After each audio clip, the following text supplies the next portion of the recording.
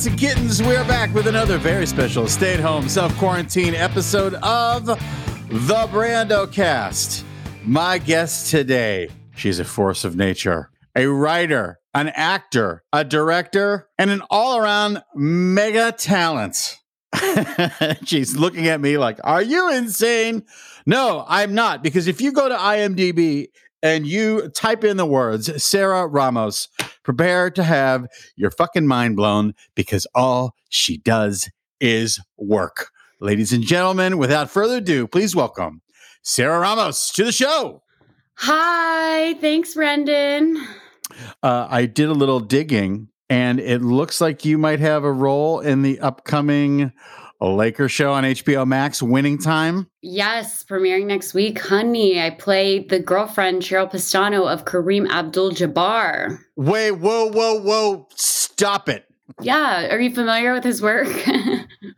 Not only am I familiar with his work, I'm a fan of Kareem Abdul-Jabbar's. And when I worked at Tower Records in Westwood, California in the year of our Lord, 1990, Kareem used to come in all the time because we had a very good jazz collection.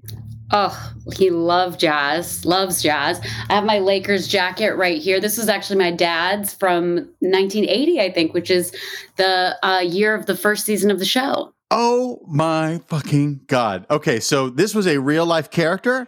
This lady was his girlfriend? Yes, Cheryl Pistano. She was his girlfriend and a very positive force in his life. He's written about her in his memoirs, and she was like a really fun time and a good person. she was a really fun time. She seems like she was very fun. Solomon, who plays Kareem, went to a dentist in LA who said that they had treated Kareem and Cheryl, and that they showed vacation pics, and Cheryl was topless in all of them. So I hope that's not, I feel like I don't know what I should or shouldn't say, but she also, worked in a lot of nonprofits and charities. So hence I'm she was fun. She liked crystals. If I'm not sure, crystals are really popular now in 2022, but they were also really popular in the 70s and 80s. I know. I'm well aware. Yeah, so I got to improvise talking about crystals a lot, and I was able to really draw from experience of LA people today.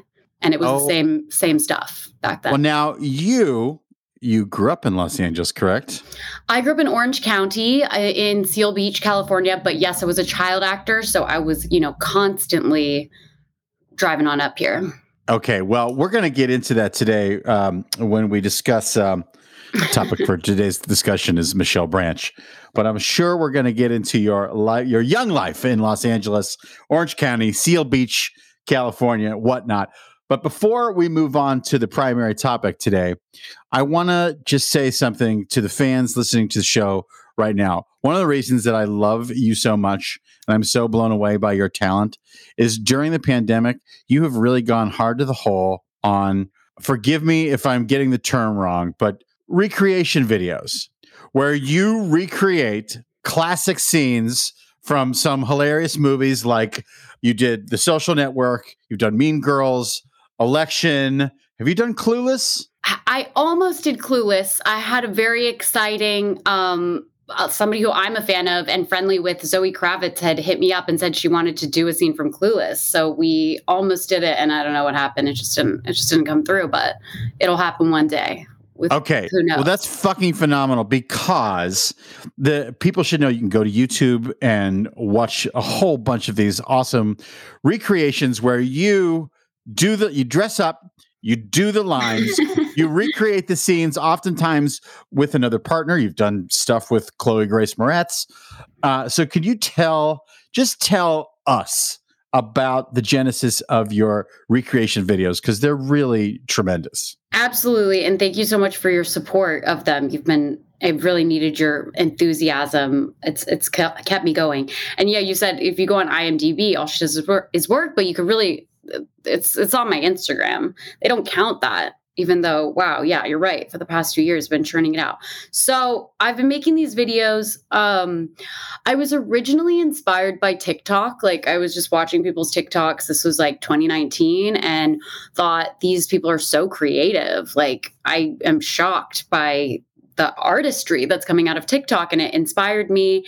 And I was like, I want to make something. What would that be? Would it be like, me doing a scene from Bring It On, of one of my favorite movies that I just have memorized in my head? Like, I have certain scenes memorized. Do you have that with like movies? Oh yeah, I'm Gen X, so we grew up watching movies to memorize them. I memorized the Blues Brothers, Fast Times at Ridgemont High, Stripes, Valley Girl, all the bullshit boy movies of the early '80s.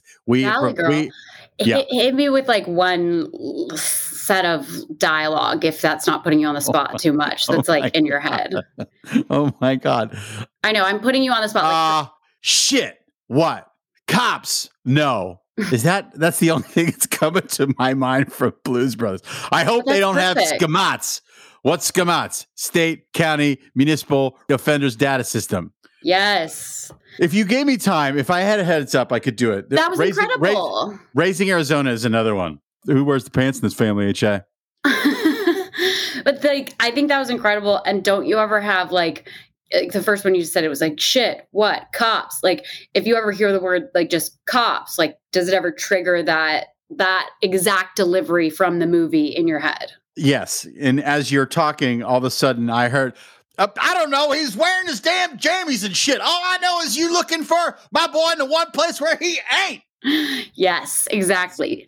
So I have that with so many movies and TV shows because I watch them obsessively, like my friend and I, and I feel like I'm going to be educating you, Brendan, on a certain era of pop culture. I feel like we don't have much overlap in the Venn diagram, but we're both very enthusiastic.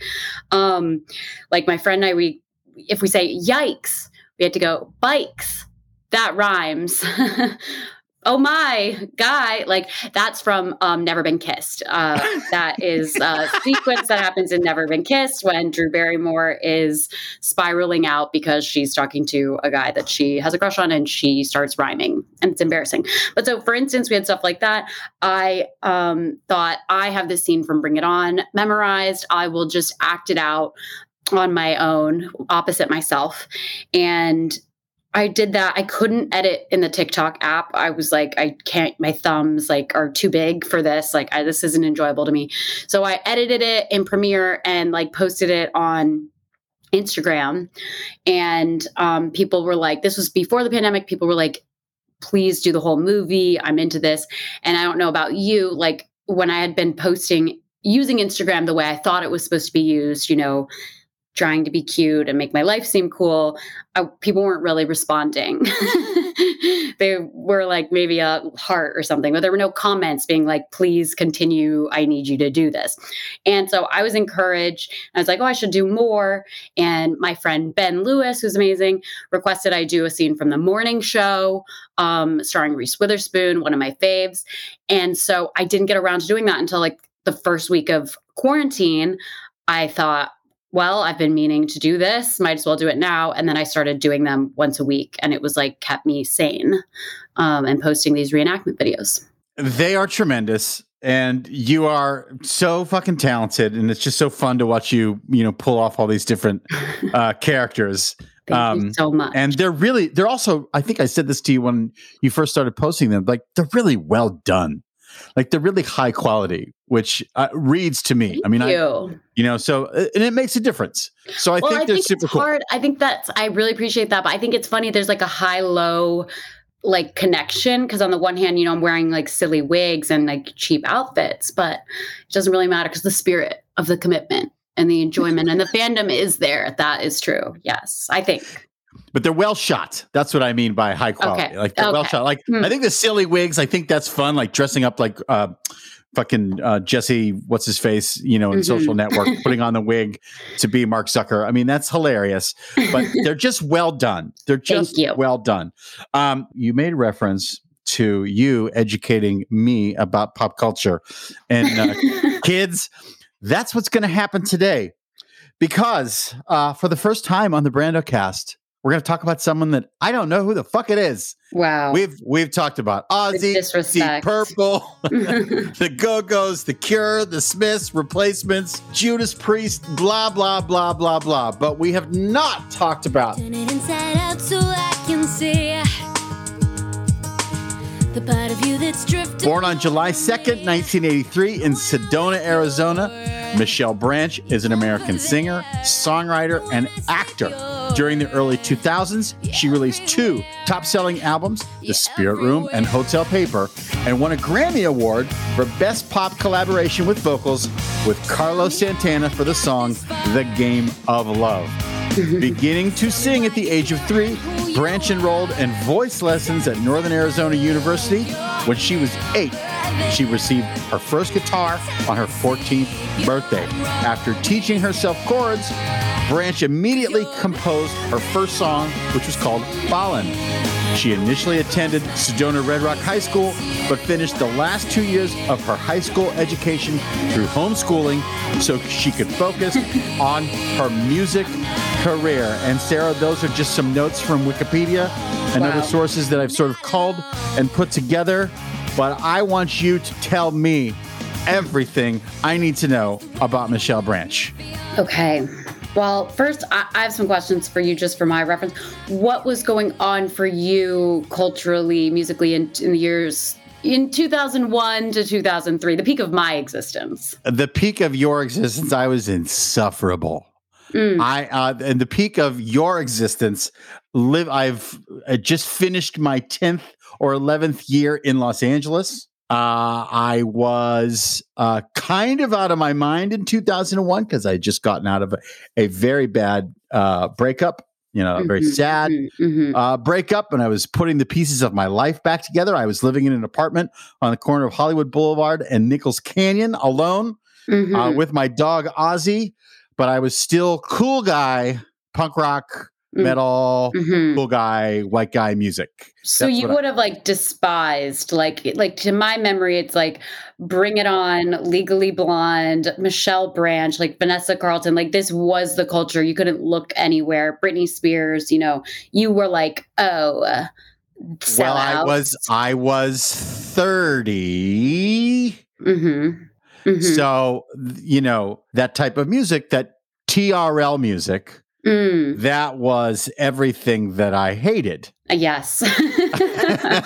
So, yes. But I think you might know this about me. I have always been a music snob, and I'm finally breaking that snobbery after a billion years, because for the longest time, especially from teen years until about 30 years old, I had to be the guy that discovered the bands before everybody else. And when I mean bands, I mean cool guy bands. You know what I mean? I had to be the guy that heard Nirvana first. I had to be the guy that heard, I'm trying to contemporize it, like the Pixies first and stuff like that. That was my whole drive to be cool guy. Record store clerk who's not a record store clerk. You know what I mean?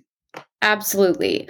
I was the exact opposite of this. I was 10 years old, 10 to 12, huge years for me. I would say I'm very susceptible to marketing. And I feel like at that era, 10 to 12-year-old girls were a market that was being heavily paid attention to by the mainstream. And we had so much teeny bopper pop, and I was obsessed with the Olsen twins. I went on a Mary-Kate and Ashley cruise. These were opportunities available to us. Time out. I Mary-Kate. My mind is being blown apart right now. Oh, you didn't know about this? Oh, I did. My mind is being blown right now. You went on a cruise. Were the Olsen twins on the cruise? Yes, we paid to go on a cruise that the Olsen twins were on. That was a huge reason. 100 girls and their families went on the cruise. Did it leave from the port of Long Beach? Where did it? No, we had to go to Miami or something. I'm showing a photo of me with the Olsen twins. Is that from the cruise? This is from the cruise. Yes. Holy Christ, Paul! Theater of the Mind people. Story. Yes. Okay, Theater of the Mind people. There is a picture of Sarah being flanked by both Olsen twins. They're both in tube tops. Their outfits are matching, but not exactly matching. They're both in striped tube tops. One's pink, one's green, and denim. One's a skirt. It's gorgeous. Now, I'm a major fan of Lizzie Olsen, Campbell Hall's finest graduate. I heard you say that in your Catherine Hahn episode. I'm also a fan of Lizzie's. Lizzie was on the cruise. What? We went to the Bahamas. You think they weren't going to take their family on the trip to the Bahamas? I met Lizzie in the computer room. She does not remember that. I did mention to her this more recently because she was in a movie that my husband directed called Ingrid Goes West. Oh. And I had to tell her. What were the activities that happened on the cruise? I'm so glad you asked. What would a day be like? I have a full photo album where we bought at the end. They had a gift shop. They had a professional photographer on the cruise, and people at the end of the cruise purchased professional photos to be put in a huge photo album. So they had fashion shows, they had bingo, they had dance parties, themed dance parties every night. Like there's a photo of me with a seasick bracelet on, like dancing with Mary-Kate Olsen on the Lido deck, just living. We had beach excursions where they would have to come take photos with us. Like it was heaven. Oh, does that cruise still go on? They certainly do not do that anymore. It was a larger company called Sail with the Stars. Oh my goodness. And I know they did do some cruises later, but I don't think that happens anymore. There are still celebrity cruises, which is a topic of my interest. I know Melissa Etheridge does cruises. Kesha does cruises, but I have not been on another celebrity cruise since. Well, see, you're blowing my mind. You're teaching me so much today. Exactly. Because I know about the Kiss cruise. Oh, see, there you go. I know about the Weezer cruise, and a whole bunch of the metal bands have. But I had no idea that there were teeny bopper pop icon tours. Blah blah blah blah blah blah.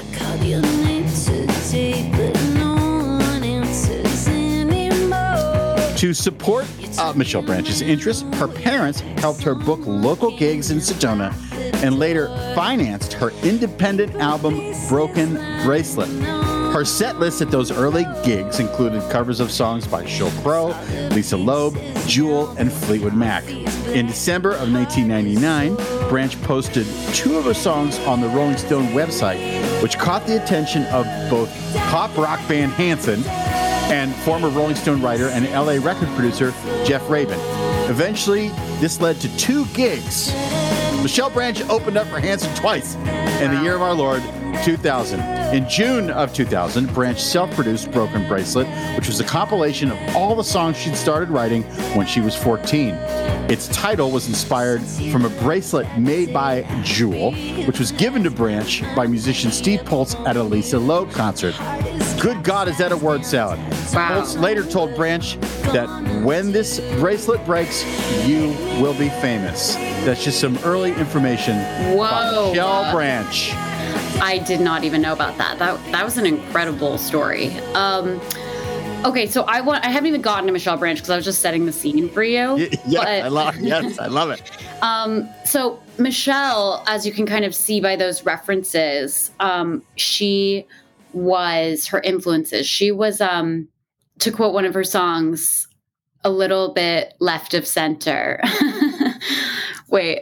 She said, "Who wants to be ordinary in a mixed up, messed up world? I don't care what they're saying as long as I'm your girl."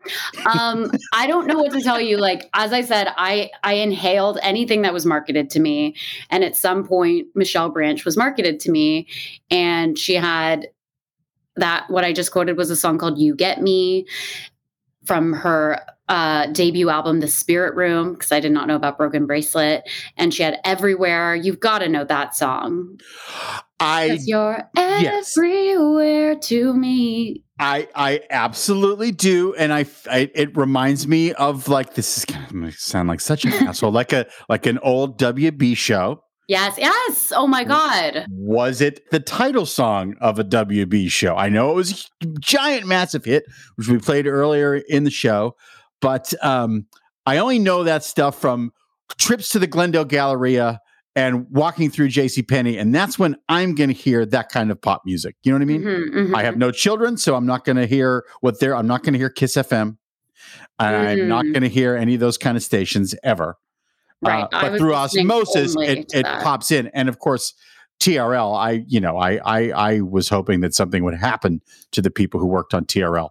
So, wow. You know what I mean? Yeah. That's dark. That's a little, look within, Brendan. There was some joy being delivered and children being raised. Okay. I think Everywhere was on the American Pie 2 soundtrack. So okay, perfect. Yeah. So you know that, and Goodbye to You, I would imagine. It's like, goodbye to you. Those little now, runs. see, I only know Goodbye to You by Patti Smythe and Scandal, which was a big new wave song in the early 80s, but I don't know any Michelle Branch. So this whole thing, like putting together the notes for this discussion today, was a delight. You had to branch out. Wow. Yes. Well, I like the fact that she was from Sedona, Arizona, because I spent my teen years in Albuquerque, New Mexico, which is, not too far away from Sedona. Like what a cool place to be from. So I love that about her. And of course, I mean, she's a doer and she's done all kinds of interesting things, which, we'll read some more about her career in a couple minutes here. But, I want to know about you. I want to know about that. It's long been said that the music industry is focused on 13-year-old girls. So I want you to give me a bigger portrait of you at 13. Absolutely. Well, as I said, my peaking years were, I would say I had already peaked by 13. I was peaked by how? 12 Peaked was my how? best. Well, I was a child actor. Here's how it happened. It started with the Mary-Kate and Ashley cruise, okay? I was obsessed with the Olsen twins. I went on that cruise in 2001, which I believe I was 10 years old. I came home and started acting professionally and got cast in a TV show on NBC called American Dreams, which you might remember because it was about the TV show American Bandstand, which was about, pop music in the 60s. So this was an extremely meta experience for someone like me who was already obsessed with celebrities to the point where I was going on a Mary-Kate and Ashley cruise because the show would have scenes at American Bandstand and have stars of today, quote unquote, come play stars from the 60s. Oh. So they had Michelle Branch play Brenda Lee. And I learned about Brenda Lee, like I learned about songs from the 60s through these stars from the 2000s singing. Yeah. Like wow. I was obsessed also with, like, here's an example of how this was like a peak moment for me. Like I grew up, I remember watching the first season of American Idol, and I remember that the finale episode of the first season of American Idol fell on the day of my first day of 6th grade. And I got on the bus to going to school, and I'm from Seal Beach, a lot of surfer skaters. And I was like, hey guys, like, who do you think's going to win tonight? Justin or Kelly? Like, do you guys think Justin or Kelly's going to win? And at some point, one of the like surfers or whatever was like, shut up. Like, we don't care. I was like, okay, I've been voting every single night, calling up and voting multiple times for Kelly Clarkson, but I see that that's not appreciated here. And so I went home, screamed through the house when Kelly Clarkson was voted the winner of American Idol. And then to top it off, when I peaked was I wouldn't shut up about Kelly Clarkson on the set of the TV show that I was on, so that they brought Kelly Clarkson in, I think, to also play Brenda Lee. Sure. Whatever it takes. Yeah. Amazing. Amazing. Quick tangent. The way that I relax at night is by listening to 60s music.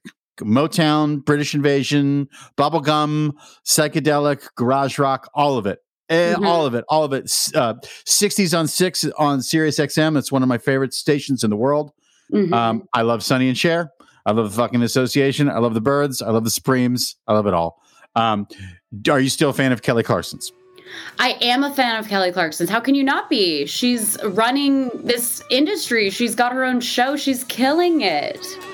And I can't help but feel like I was a part of that success by voting her as the winner of American Idol. Tell me just what you want me to be. In 2001, Branch signed a recording deal with Maverick Records, and she began working on her first album and major label debut. The Spirit Room was released in August of 2001, producing the single Everywhere. The single was a commercial success, winning the 2002 MTV Video Music Awards Viewer Choice Award. Everywhere was later followed by the singles All You Wanted and Goodbye to You. The Spirit Room was certified double platinum for selling over 2 million copies in the United States. In 2002, Branch teamed up with Carlos Santana to produce the song The Game of Love, which went on to win a Grammy Award for Best Pop Collaboration with Vocals. Branch also earned a Grammy nomination in 2003 for Best New Artist. Norah Jones won that award that year. Okay, you keep saying peaked. Yeah. What do you mean by peak? Not peak of your talent, but peak of your fangirlness? Well, it's like, realizing I can go on a Mary-Kate and Ashley cruise, and then going on the Mary-Kate and Ashley cruise, and then coming home and being like, I want to be like them. I want to be an actress. And then being an actress. And then what really happened was so then I'm on a show, which is Meta. They're bringing in Hilary Duff to play, she sang that song, Leader of the Pack. Right. Okay. She came on to be in the Shangri-Las. Yes. And wow. I had no idea. I'm just like, Hilary Duff is here. Babe, Hilary Duff is here. And it was Paris Hilton played I Dream of Jeannie. Oh my God. And I was like, oh my God. She said, she called everybody, hey, bitch. And I was like, oh my God, what's she going to say? It was thrilling. Usher was on the show. And Kelly Clarkson. So then, but the other part of it is, so I'm just already celebrity obsessed, and then I'm even closer up front and center, getting the celebrities, shoved in my face. And then what happened was I got invited to a film premiere at 11-ish, maybe 11 years old, to the premiere of Blue Crush, another movie that was aimed at my demographic. I went, I got free popcorn. I bought an outfit on Melrose Boulevard Avenue. I think it's Melrose Avenue. That is an unbelievable question.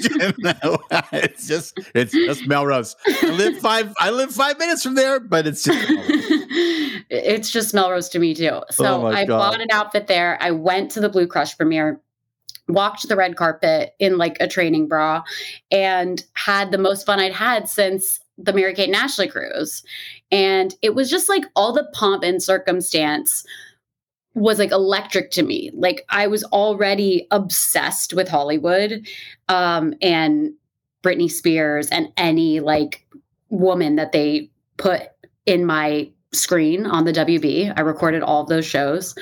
And then I just got shoved into it. And I was I guess I think it's my peak because I wasn't really cynical. I didn't have, I just believed everything. And it was so cool and so exciting. And I was a kid. So nobody judged me for taking a lot of photos with celebrities at these events, which was my hobby at the time. And I got to be as annoying and excited as I wanted. And it was just pop culture candy nonstop. What else were you into besides celebrity and pop? Was there anything else a side hobby that you had? Absolutely not. That was all it. Okay, right on. I was very obsessive. But that's why you actually, when you told me to pick an artist, I thought Michelle Branch, because this was my preteen, adolescent years.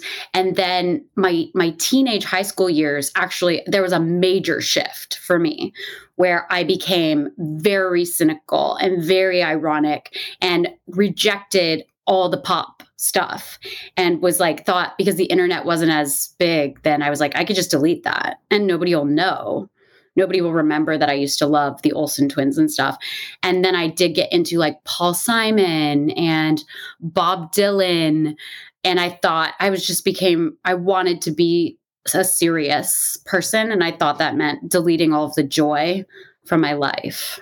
That's part of the artist's journey. I mean, you were just on the artist's journey. That's it. Is it? Yeah, honestly, I think so. I mean, because I think we've all had, I had my own sort of cultural awakening when I got to college. That's when I became a little cynical, and definitely at the end of high school. Because I felt like I was like not part of the mainstream at all, that I was different internally than other kids, that my high school people were not my tribe really. And I was looking for my tribe. And when I got to college, I found my tribe. And that's when my tastes expanded, even musically. That's when I had my thing. But that sounds incredible, like an incredible sort of growth. Was there an event that altered your life then? I've looked and I've thought a lot about this now, because I've kind of come back around and embraced the pop side of me too, again, instead of denying it. And there was a lot going on. I mean, there were some deaths in my family that were pretty tragic and traumatic, but we never dealt with at all, and never talked about. And also, as a child actor, I hit puberty, and it was kind of immediately like, okay, now you need to be like a hot, sexy girl. And wow. I was like not comfortable with that at all. Did you feel that pressure when you were going out on auditions or talking to producers or whatever it was? You felt that pressure? Yes. She's shaking her head. Yes. Wow.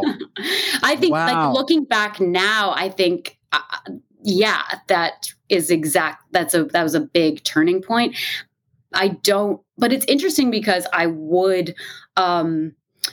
I consumed all of these images. Like I loved Reese Witherspoon in Legally Blonde, and she's like the kind of the height of that type of femininity and sexuality. But I didn't like take it as like sexuality. Like it was like I loved consuming it, and that was fun. But once it was like I wasn't able to do the things to reproduce it on my own, if that makes sense. Like I was like, Absolutely. Whoa, I'm really uncomfortable with everything that's subtly being asked of me.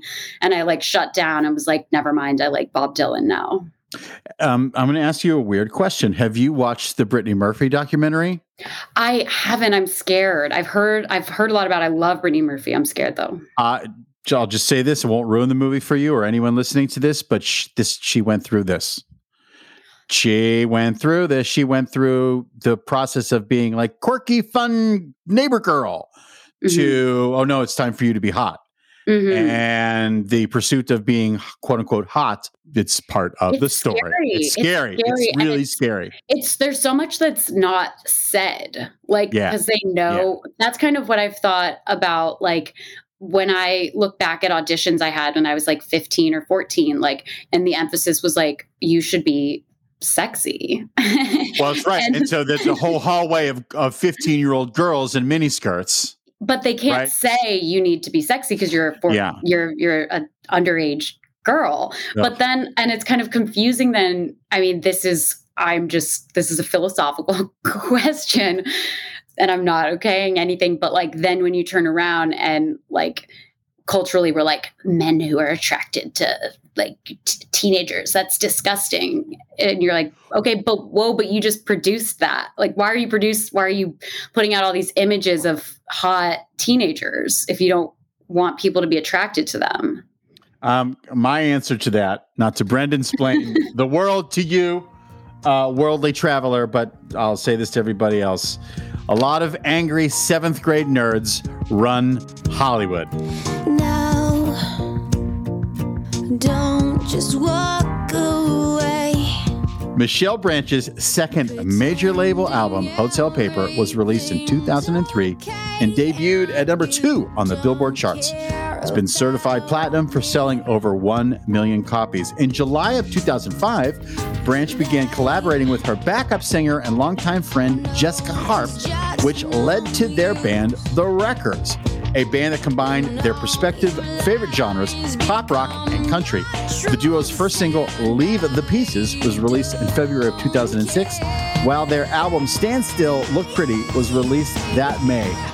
The group was nominated for the Vocal Duo of the Year at the 2006 Country Music Awards and for Best Country Performance by a Duo or Group for the song Leave the Pieces at the 2006 Grammys. The records broke up in 2007.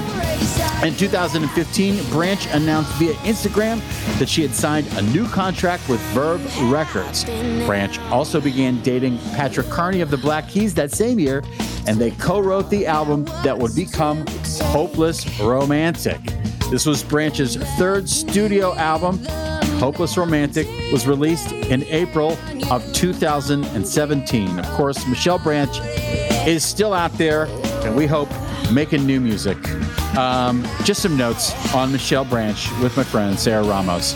Can I ask, you've gone through the journey, you've gone through the Hollywood factory, you've seen the ugly side of the business, you've experienced the fun of the business. Where is your head now about the whole fucking thing? Well, I think it's a really interesting question. And part of the reason I chose Michelle Branch was because during the pandemic, the beginning of the pandemic, when we were in quarantine, I, hadn't listened to Michelle Branch in a long time. I hadn't listened to The Spirit Room, her first album from 2001. And for some reason, on Saturday mornings, I would be vacuuming. All I wanted to do was listen to The Spirit Room. It just came raging back.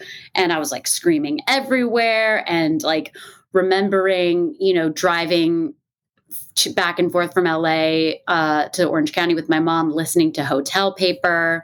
And I was like, why am I singing this? It was a spiritual, body memory thing that just came back. And it reminded me that pop culture at the time was so important to me. It was an escape. It was a religion. It was they were, marketing stuff to a 11-year-old who really needed a leader and somebody to look to. And I just took it so seriously. And like I said, on the first day of sixth grade, being who do you think is going to win American Idol? It was this is a big fucking deal. And by the way, I think, it has proven to be a big deal. As we said, Kelly Clarkson still runs the world. But I thought I was able to see that I think pop culture for me was really, really important, and a really big source of joy and escapism in a time when I really needed it. And then that kind of all came crashing back when we were in quarantine and couldn't leave. And it was my psyche or whatever was you need The Spirit Room again. Does that make sense? 100%, because it connects us to fun periods of, I was pop culture obsessed when I was a teenager, but I sprinkled it with, a lot of heavy metal, but all the 80s movies, all the 80s TV. I was a latchkey kid. I love the Monkees as much as I love Judas Priest. I love vintage episodes of Happy Days and Chips as much as I love Iron Maiden and Dio. I love Fleetwood Mac as much as I love Journey. And hearing that stuff will often take me back to the good times. You know what I mean? Times when things were fairly peaceful. There was always a little bit of chaos in my life, but I needed those things to escape. We all need something to escape. I'm not telling you anything. You just explain that to everybody. You built your own life raft. Yes, which is really awesome. Yeah. So I think with all of the work that I do now, with the recreation videos I post on social media, I have a zine, which is part of what the Mary-Kate and Ashley photos is from, a compilation of all the photos I took with celebrities when I was a kid. I've done a lot of writing about that time. And I think it's in the period in high school when I was I only like Bob Dylan, my previous obsession with pop culture was a source of shame. And I was that's wrong. So embarrassing. I can't believe I did that. And I've kind of said I've come back around to be you know what? If the movie Charlie's Angels, starring Cameron Diaz, Drew Barrymore, and Lucy Liu, was a really solid, good memory for me of my childhood, like that's just as valuable as if it was like summer camp, a happy summer camp memory. Well, and when you write and direct your masterpiece set in 2001, maybe about a girl growing up in the South Bay or Seal Beach or somewhere between Anaheim and Long Beach, the soundtrack will be kick-ass because you care about those things. I think I've also learned. Oh, wait, quick pitch. What? Murder on the Olsen Twin Cruise. That's the movie. It's a horror movie. Okay. We love it. No, that's very spot on. I'm actually trying to adapt a Meg Cabot book, another name you may or may not be familiar with. Yes, nope. But you know her work. She wrote the Princess Diaries books. Yes. Okay. She wrote she wrote a book series called it's the Heather Wells book series, and it's about a former pop star. I was inspired by Britney Spears, who starts working at a New York dorm and solving murders. And so it's like a combination of those worlds, because what I was going to say is I kind of realized that even the women who I was consuming their stuff, and they seem so effortlessly hot and fun and like the ideal, like, I mean, as you see now, you can't go a week without like some huge star being like, yeah, I actually had some horrible experiences behind the scenes that I didn't feel comfortable talking about. And I do feel really connected to the stars of that era, and feel like, they need to be done justice. Before we wrap up, is there anything you want to promote or throw out there? And then I'm going to make one request. Oh my God. Okay. My request is for a Valley Girl recreation. Or Fast Times, but it's a Valley Girl. It's a Valley Girl recreation. That's my. Do you know they did a full reboot? There's only one Valley Girl, and that's the Orig. I've not seen the Orig, but I got to check it out. I'm begging you. It is Nicolas Cage's. It's his finest work. Gorgeous. My friend Cameron Dye is in the movie. He plays Fred, Nicholas' best friend. I beg you. Also, one of the best soundtracks of any movie ever made. Valley Girl soundtrack. Say San Fernando Valley before you were born. Okay, wait. Yes, what I want to pitch. Yes. Well, you mentioned Winning Time. The Rise of the Lakers Dynasty, I believe the subtitle is. That's coming out next week. I'm sure I don't even have to promote that. People will be watching because it's HBO Sunday, honey. But I have a Audible original coming out in May that I'm really excited about, that I wrote and performed with Chris Messina. And it's called Zaddy, Zaddy. And it's a sexy thriller. Fuck yeah. Mm-hmm. And it may have some connection. There may a certain song from 2002 may play a important part in the plot. Well. That's fucking phenomenal. You're a force of nature, as I said at the top of the show. And I'm so grateful to you for spending some time with an old man like me and teaching me about the importance of Michelle Branch and the Olsen twins. Education is fundamental, Brendan. Well, thank you. Thank you. Thank you. And to the rest of you, thank you so much for liking, listening, subscribing. The Brandocast is growing exponentially. So many great guests coming down the pike, but who's better than Sarah Ramos? Nobody. And of course, the Brandocast is produced by Mr. Richard Sheltinga. So until the next time, cats and kittens.